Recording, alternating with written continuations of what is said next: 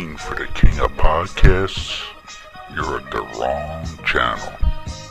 Looking for good ideas for life? You are far from good hands. If you think the listener is always right, you are far from the right place. Hosted by a Northeasterner by birth, a rebel by choice. If you want a host that floats between love and madness, then play on and listen to Crazy Train Radio. What up? Excuse me while I whip this out. Oh, gnarly! Say what again? Say what again? I dare you. I double dare you, motherfucker. Say what one more goddamn time. I knew it. I'm surrounded by assholes. And good evening, friends!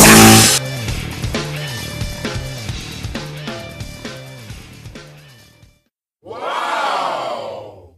Thinking your day is bad and really looking to make it worse?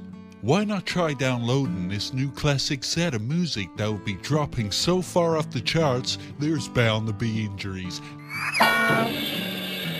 Now that's what I call depressing. It's gonna make those who are even close to having the slightest glimmer of hope want to jump off the highest of planks. For those that are getting Now That's What I Call Depressing, you'll be getting that song that reminds you of that relationship with those cougars, Wrinkled Ladies.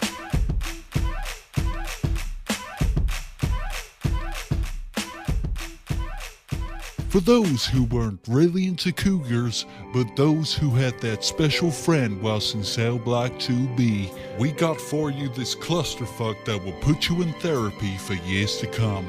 With cheeks wide open. Who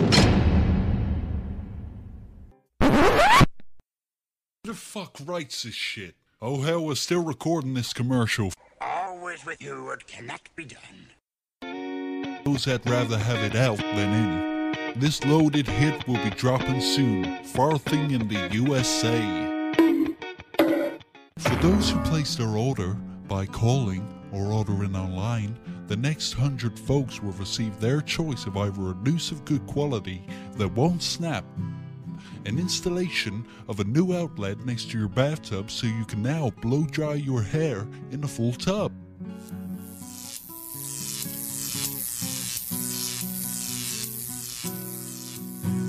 Or the choice of the right gang to just beat the fuck out of you. Call us today at 1-800-FUCK-THIS.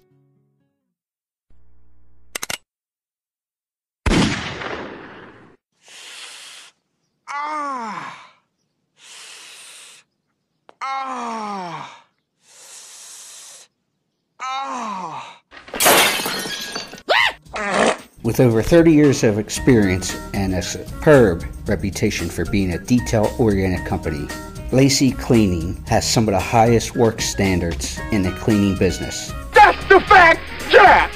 Whether it's carpet cleaning, tile, grout cleaning, new construction cleanup, rental turnovers, vent and duct cleaning, odor elimination, office and or business cleaning, power washing, residential cleaning, you name it, they do it.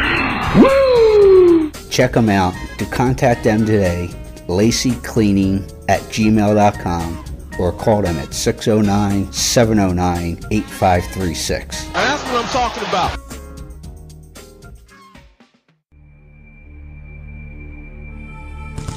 Hi, this is Paige Joy. I am the creator and director of Fredheads the documentary, and I am also the co-host of Elm Street Radio, and you're listening to Crazy Train.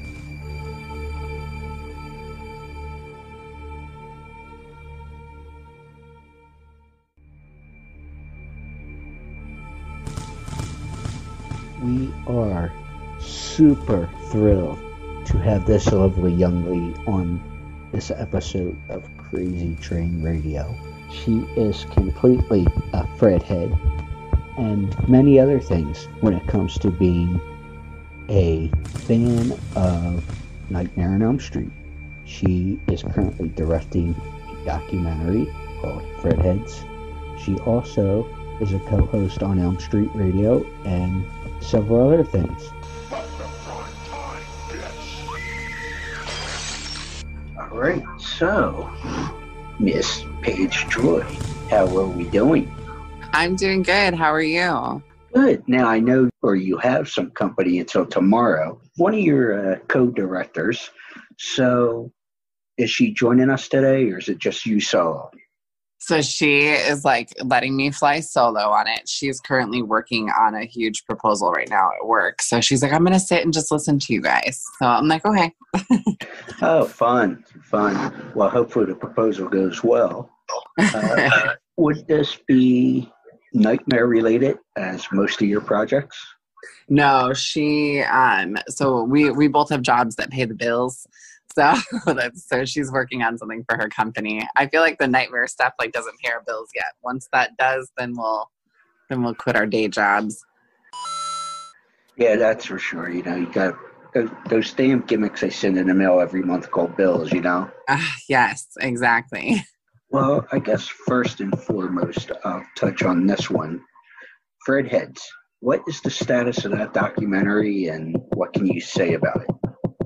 So Fredheads, the status right now is we're about 60 to 65% edited.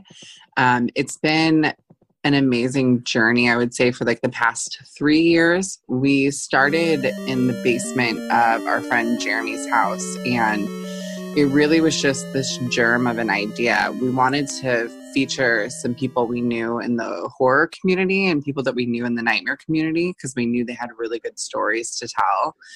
And we just thought the world needs to see it. And then we started filming, and we had no plan, no clue, no nothing. And after we started filming, we realized we need this to be bigger, to be broader. So we spent about 3 years filming, really collecting people's stories, really traveling the country and filming people's experiences. And then now just for the past 6 months, we've been editing. And last night we were editing the documentary until about 2 a.m. And we're just super excited for what we're putting on film.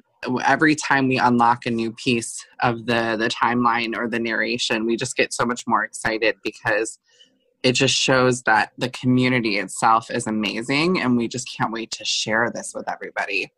Seems a little creepy and deja vu-ish that this started in a guy's basement, but we won't go there. You are all my children now.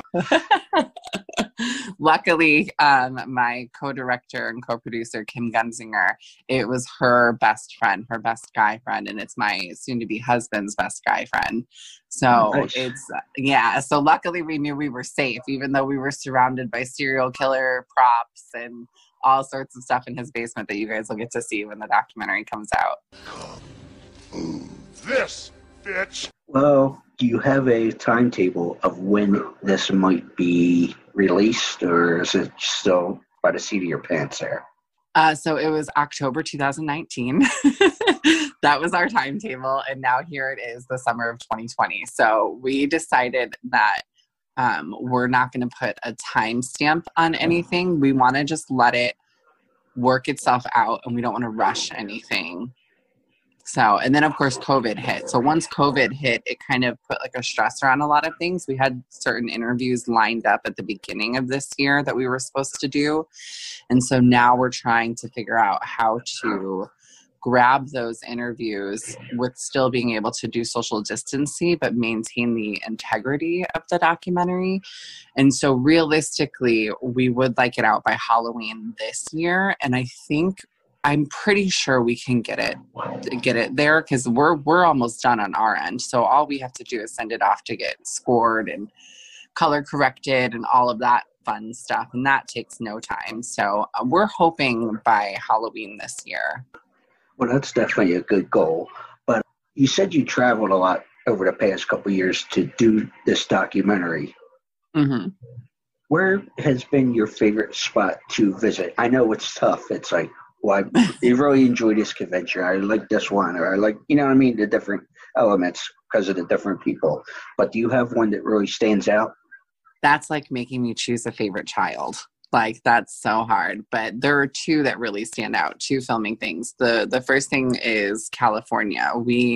Some of us flew out to California for kind of a vacation, but also to film some stuff for our documentary. And you'll see the California trip closer to the end of the documentary, but we got to actually go see the Nightmare on Elm Street house. And so I can't talk much about that moment. Literally, my co-director is sitting here right now screaming at me, shutting up. So I can't talk much about that moment, but it probably was one of the most surreal things for me to be there. But then the other thing, the actual conventions, we went to Texas Frightmare. And, I think it's safe that I can talk about this part of it. But before Texas Frightmare, we kind of were struggling a little bit in what we wanted to put in the documentary. And we wanted to make sure that we were doing the community justice. And we just felt like we didn't have the right pieces for certain things. And then a person reached out to us and let us know that they were going to be at Texas Frightmare, and we loved their story. We loved what we were doing, and we just asked them, hey, can we come follow you? We'll pay for some things for you, and like, thank you. And he's like, absolutely. And so we got to Texas Frightmare, and it was the most fun we have ever had at a convention. It was super crowded. It was nothing but fun people. Nobody was like, even though it was crowded, nobody was aggravated with each other. We followed several fans that weekend. So we were like nonstop working, but we just had so much fun with them. We were exhausted by the end of the day, and we'd sit in the hotel room just laughing at the fun that we had. And just to think that we got to share that experience with our best friends, because that's part of the documentary, is that our whole team is just extremely close, and we have been for years. And so doing that in Texas is what we say saved our documentary. Well, I've heard of that particular show. It's usually a good one. I haven't been out there yet, but you have to go. It's so much fun. We definitely wanted to go back just as like partakers, like not like working the convention, but they're all so amazing. Like even Lloyd, who runs Texas Frightmare, when we reached out to him to say, hey, this is what we want to do, because we always like to get the con's permission before we jump on the floor and start filming, because a lot of times we want to feature them in the documentary and show like, this is the culture that you've built, because you've created this convention. You've created this space for all of us to come together around the country. Like, we want to thank you by featuring you in the documentary. And so we reached out to Lloyd, who runs Texas Frightmare, and I have never had an experience with a nicer con promoter. He just was so, whatever you guys need, we're excited, come to our convention. And I just think that if you're going to go to any convention, you should definitely go to Texas Frightmare. Yeah, because I was going to say, most of the time, but I heard otherwise with Texas, that sometimes you can run into folks that might not have the proper hygiene when you're dealing with these shows. That's every convention. Yeah, but what I was going to go with, since you said it there, was I actually had an issue early on in show history where I was invited to a convention, and so I made a 1,500-mile trek, and yet when I show up, it's like, oh, sorry, not welcome. Well, you could have told me before I rented a car, and just everything with it. Oh my goodness. But here and there, can't get a straight answer from them ever since. Just to say, let's move on. But oh well, what are you gonna do?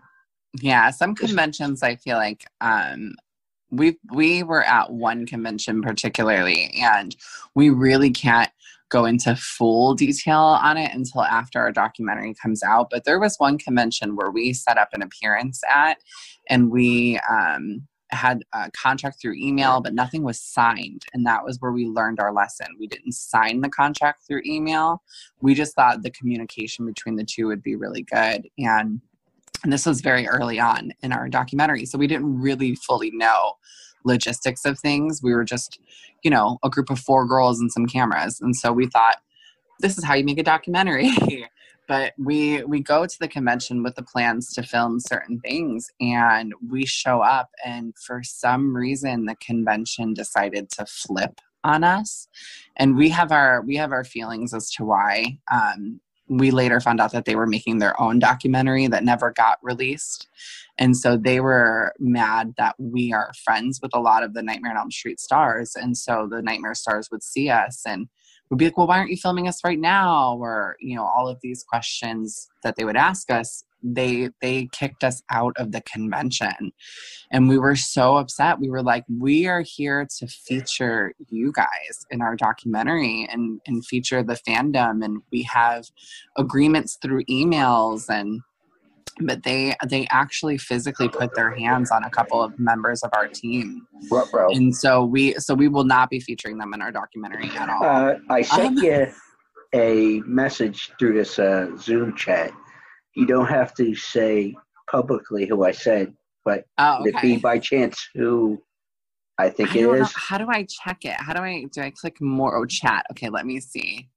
No, surprisingly, that convention is actually really, really good to us.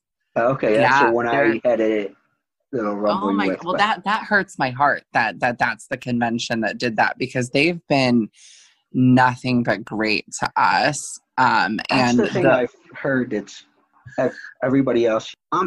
Whatever. It's convention politics I've learned over the past couple of years. We were friends with some promoters and stuff, and we're personal friends with some people who run conventions. And to me, the thing I've learned is that you have to be able to set aside your friendships from the business side of it, because, we showed up to a couple conventions that our friends who run them asked us to be at, and we show up, and then it's very business. It's run very business, and we're like, oh, okay, we need to step back. And so I've just learned that with promoters and conventions and stuff, it's really, there's that fine line. Yeah, it's a fine line. And I feel like everyone has a different experience, and I'm just incredibly thankful that for the most part we've had a really good experience with filming them. But I hate hearing that convention's the one that turned you away. That breaks my heart, because we've filmed there multiple times, and we've had nothing but an amazing experience with them. Yeah, because like you said, we've built relationships with not only from this series but others, and we've done the legwork. It's not not asking them to set everything up for us, because like you said, it is a business. Right. But move on. We're moving on here. Don't Fall Asleep, the untold Nancy Thompson story. What can you tell me about that? Because you had your hands all over that as well. So that was my love letter to the Nancy Thompson fans, and that started from 2015. We went to the Horror Hound Indie Show in 2015, where it had the largest Nightmare on Elm Street reunion, and our friend Nathan Thomas Milliner was premiering his film, The Confessions of Fred Krueger, there. Okay. And up until that point, I had never seen a fan film before. I didn't even really know they exist. And so we sat in the audience, and I watched it and watched how amazing it was on screen and how well produced it was. And I was like, wait, we could do this? Fans can do this? And so I looked and turned to my friends, and I said, I was like, we need to be doing this. We need to tell Nancy's story, because nobody out there is telling her story. And if anybody's going to do it, we're going to be the ones to do it. Because for a long time, several of us were on what we call Team Nancy, and where we were trying to get the message of Nancy Thompson out there. And we're all really close with Heather Langenkamp. And so it just felt like if anybody's going to do it, we would be the ones who would do it. Right and I said it to my friends, and halfway joking, and we get home, and I sent them an email of the first draft of an opening scene, and they were like, oh, you're serious? And I was like, no, I'm 100% serious. We know this character more than anybody. Let's tell this story. And so it was myself and Deandra Laser and Michelle Hansen who wrote the project, and we like round robined it for, I would say, probably a good couple months, the script, trying to lock everything in and get everything in. And then we pulled in our good friend Kim Gunzinger, who is my co-producer and co-director of Fredheads now. We pulled her in on the project, and once the four of us got together, it just was like this magic that we created. And then, of course, we have Heather, who's narrating the film. And so it was an amazing project. It was our first time actually doing a film. And the sets were crazy. We filmed on a 25,000 square foot soundstage in Columbus, Ohio. We tried to tie in a lot of things to the original and tried to bridge the gap to part 3. And when we released it, a lot of people really just loved it and connected to it. And that made me feel so good, because even if 5 people would have watched it, I would have been happy if it was just 5 people. But we were, when we premiered it, telling that story. What? Just the chance of telling that story. Exactly. Just the chance to like tell the story. Just the chance to I want to say, do it justice, because you feel like if you're a Nightmare on Elm Street fan, you see part 1 and the symbolism in it is so amazing and so strong, and it ends, and then part 2 happens, and I happen to love part 2. Part 2 is actually one of my favorite films. And then part 3 happens, but then you see Nancy is so much older, and you don't really understand why. You don't understand why her dad's a security guard now. You don't understand why she's a grad school superstar. So we wanted to fill in that gap and really just do the story justice. And we did it, and it's probably my favorite thing that we have ever done. And watching like people, you know, every day someone reaches out to me. Oh my God, I just saw Don't Fall Asleep. I can't believe you got Heather to narrate, or the beautiful dream scene at the end. You know, I always felt like that's what Nancy should be in. And just to really connect with the fans, you know, for us, it was so important to do that. It was a love letter to the Nancy fans, and really like a homage to Wes, because I look up to Wes so much, and knowing that I got to make the fans feel better and make them feel happy, like, just makes me feel really good. And I don't know, I feel like I could talk about that movie forever. I love Don't Fall Asleep. No, I'm not. But you brought it up there, and I'd be curious to know, because there's a lot of debate on it. And I actually just recently spoke to Jack Shoulder. So It's funny you bring up part 2. Why is that probably your favorite? So to me, part 2 is one of my favorites, because I think part 2 is actually the scariest out of all the films. I think when you delve into the mythology of Freddy in part 3, it still gets kind of like creepy. But in part 2, there are some really jarring images of Freddy. He's burning the body parts in the basement. The music is really like heightened, because it's the only one in the series that doesn't use the Charles Bernstein score. And so the music is like very jarring and takes you out of the moment. And, you know, those scenes with Robert as Freddy they're just really creepy. The boiler room scene for me freaks me out, when they're like walking through and he's telling the story of Freddy, and they're nervous to open up the cabinet because they might see a dead body. It's really, to me, just an anxiety driven film. And typically those are the scariest to me. And in the end, I mean, everyone talks about how it's the only one who has a boy scream queen. But in the end, you know, Lisa, Jesse's girlfriend, she still is the heroine in the end, because she's the one who still saves him. So I just really enjoy the movie, and Mark Patton has just been really good to us, and he's been really good to me throughout the years, and his documentary just came out too, which makes me love Nightmare on Elm Street 2 even more. And so it's one of my favorites of the series, and I know it gets hate and I know it gets flack, but over the past couple of years, I feel like the fans have really like rallied around it.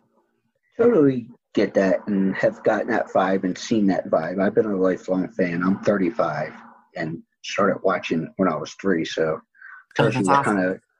what tells you what kind of fucked up life I may or may not have had. Now I want to know where you heard these horrific obscenities, okay? Hey, I'm in the same boat. I'm 35 and I started watching them at 4. So I'll put it to you this way. The best line I ever heard was for part 4. And I don't know why it stands out, but I was a little kid at the time watching with my neighbor in my house and all. And there was early on during the junkyard scene when he first comes back that freaked me out. But I went back and watched the movie and all still. And my old man said, "Hey, if it freaks you out, why are you watching it?" Yeah, trying to be the most logical. You know what I mean? Like, it was the most logical question. Well, if it's that bad, don't watch it. Yeah. Trying to reason with a 4-year-old at the time, go figure. Right. But, I'm going to go back and watch. But first got familiar with your lovely vocals from Elm Street Radio. So what can you say about this project? So Elm Street Radio, I love Elm Street Radio. One of my best friends, Deandra Laser, and I co-host the show together. And she approached me probably about 5 months before we launched it. And I think we're going on 3 years now. But she approached me about 5 months before we launched. And she said, "I really want to do a podcast. I really want to do a podcast with you. I'm not sure what subject matter we should talk about." There were a couple different things that her and some other girls were potentially working on, potentially starting a website for horror fans. Am I on the internet? Just kind of throwing some things to the wall just to kind of see what would stick.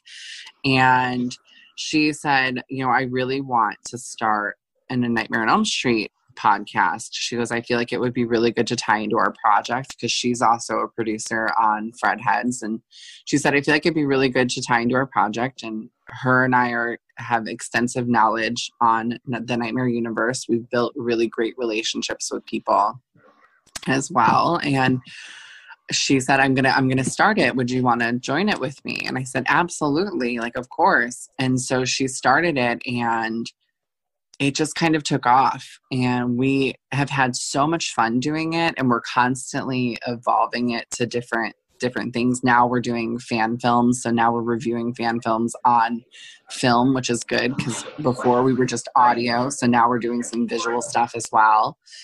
But it's just a podcast that delves into the A Nightmare on Elm Street fandom. And we've done things like dissecting scripts and reading old scripts that never got produced, or we've done interviews with people. We had Jack Shoulder on our show too.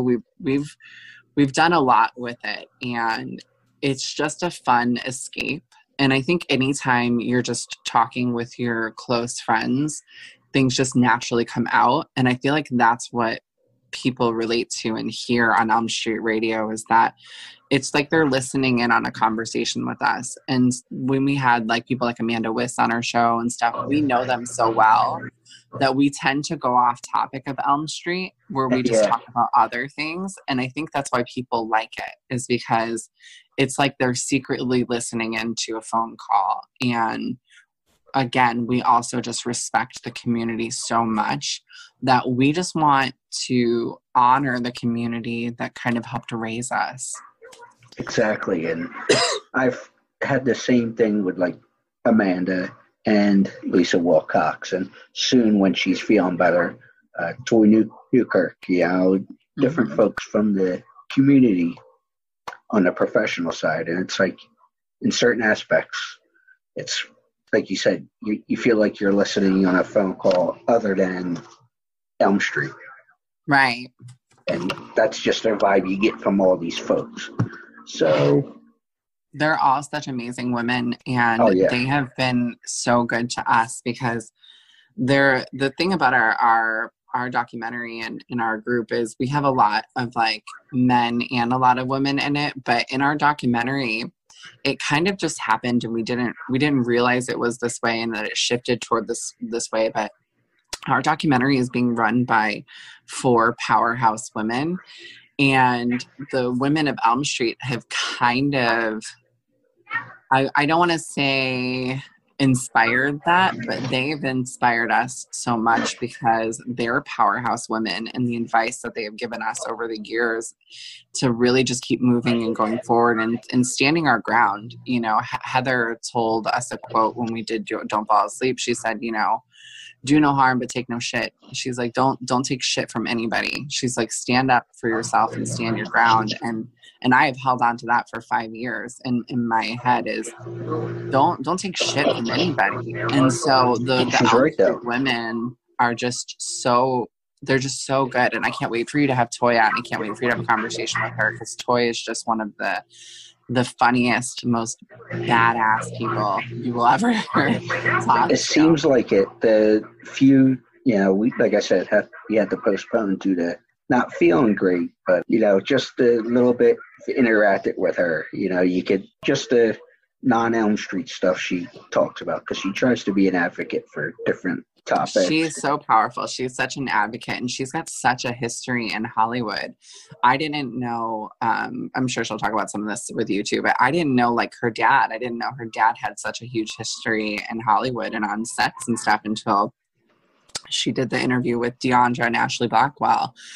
And I was just blown away by her extensive knowledge on a lot of things. And I just was like, there's a reason why I look up to this woman. Yeah. She just seems like a complete badass when push comes to the shove. Mm-hmm. She is. She's a total badass. Well, Heather seems like that too, and she's known now for doing a lot of stuff with special effects with her husband. Mm-hmm. And hoping I could talk to one or both of them someday. But that would be really cool. Yeah, that's one of the few bucket list, I guess, that we're looking to do, at least when it comes to this series.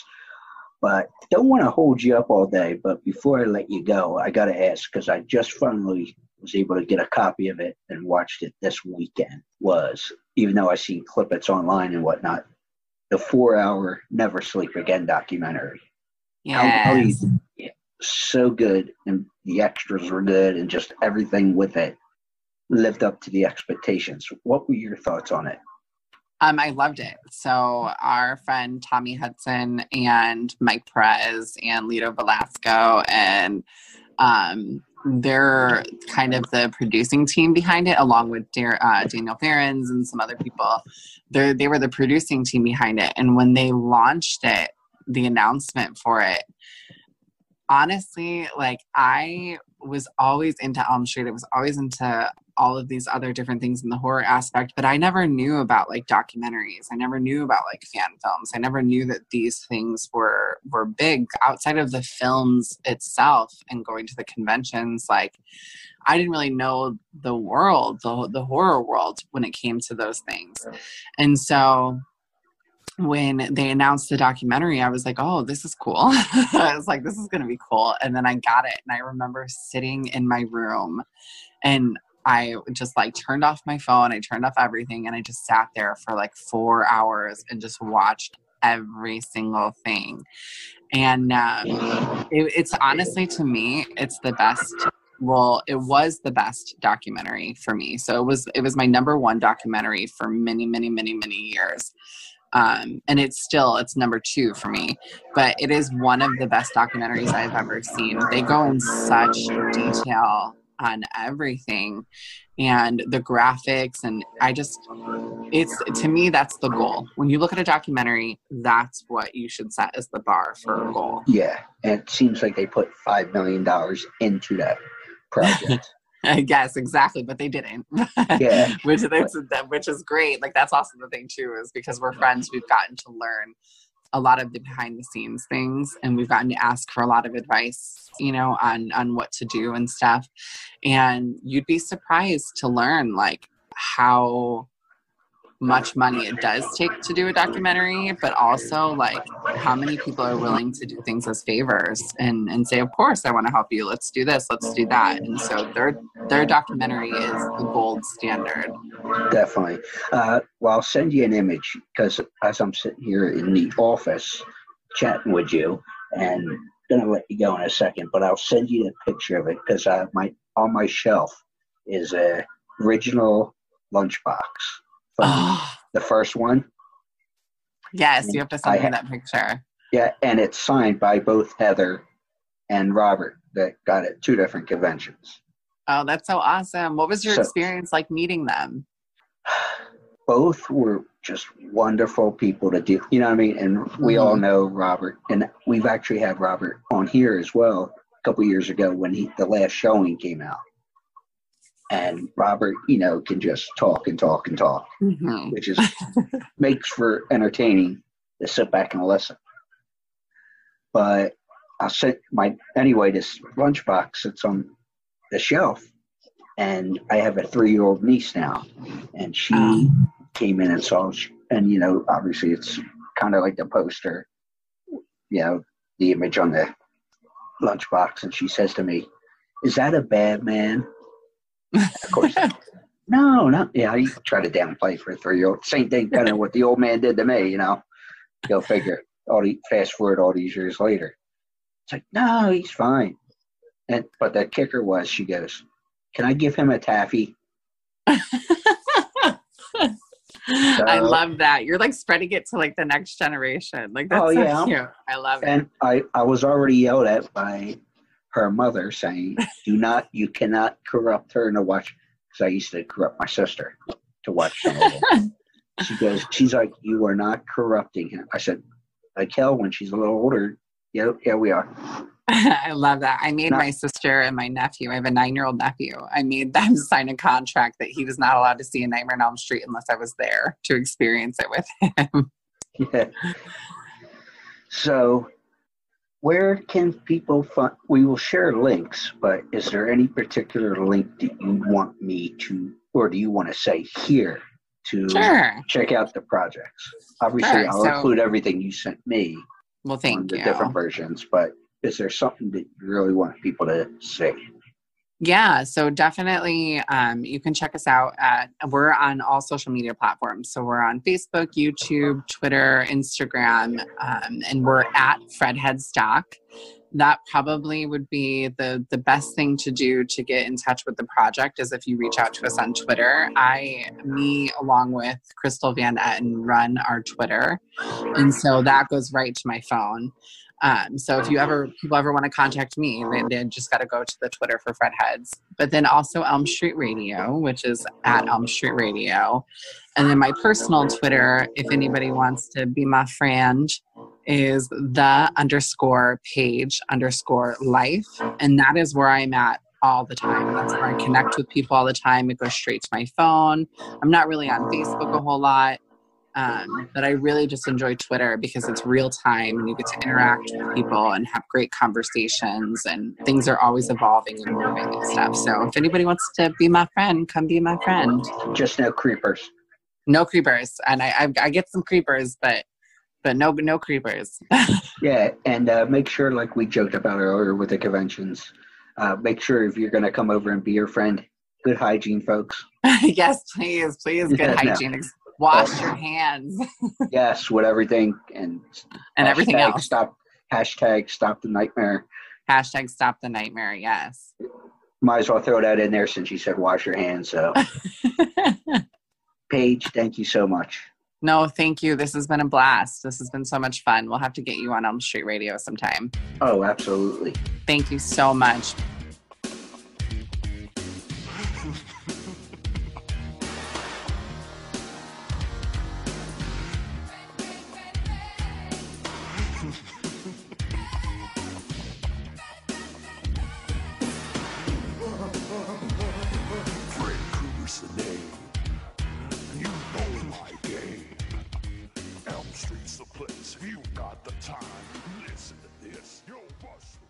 Not all football helmets are created equal.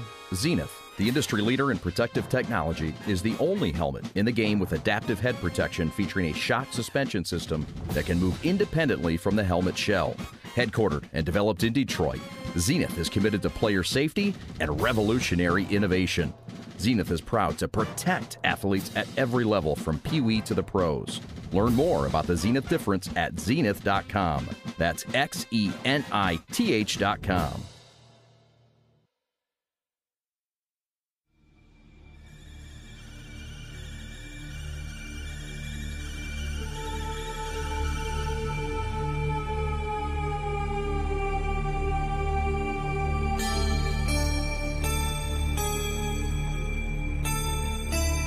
Hi, this is Amanda Wist, and you're listening to Crazy Train Radio.